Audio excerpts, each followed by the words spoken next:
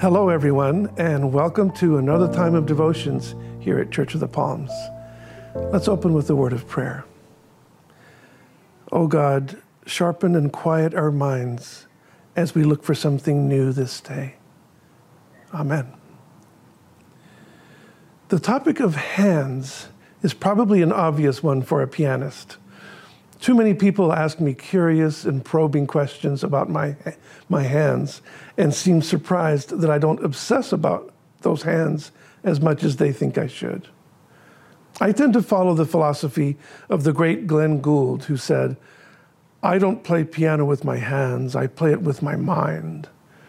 But then he was one of those sensitive dudes who never let anyone shake his hand, so maybe it was just talk.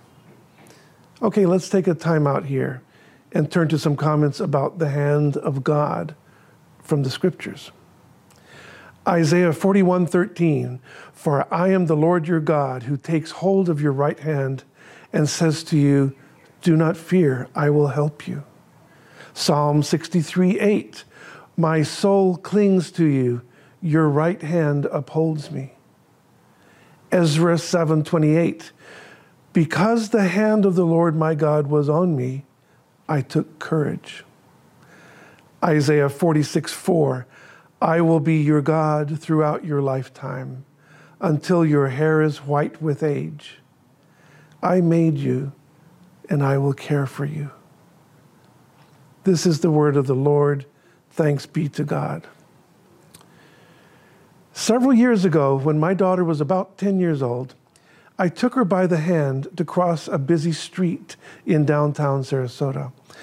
I was shocked to notice how rough her sweet little hands were, like a sandpapery leather. I reflected on the irony of the soft pianist hand of the father, that would be me, and the tough, unyielding mitt of the gymnast daughter. Her hands were the product of hours and hours of swinging on the parallel, uneven bars. And my hand's softness and flexibility fit the needs of a classical pianist. Well, never mind. I still claim the role of protective father for that cute little girl with the tough hands. And her brother was the same, by the way. His hands were frequently torn up by his daily rowing with Sarasota crew. It was all about the calluses. Yep, both my kids have sandpaper hands. That's just the way it is. An interesting side note for me is how great hockey players who play with such tremendous speed and power are often described as having soft hands. And that is a compliment. Apparently, the nimbleness and dexterity of handling a puck with a hockey stick is nearly impossible with mitts of steel. And let's look at this poem by one of my favorite poets of all time, Rainer Maria Rilke. It is called Autumn, which seems almost the right time for us right now here in Florida. "The leaves fall as from far. Like distant gardens withered in the heavens, they fall with slow and lingering descent. And in the nights, the heavy earth too falls from out the stars into the solitude. Thus all doth fall. This hand of mine must fall, and lo, the other one, it is the law. But there is one who holds this falling infinitely softly in his hands." How beautiful is that? Everything is falling, but the soft hands of God hold all the falling objects, large and small. A painful story you may remember from several years ago was when Carly Brucia was abducted from a car wash here on Bee Ridge Road and cruelly led by the hand of Joseph Smith to her death. I was in a group at a local church that cried bitter tears as the news unfolded.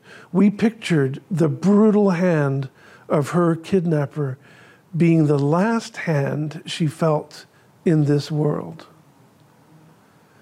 And then she woke up in the hands of Jesus. There is no doubt in my mind that our Lord held this little Carly in his nail-pierced hands and wiped away all her tears. Friends, do you feel lost like I do sometimes?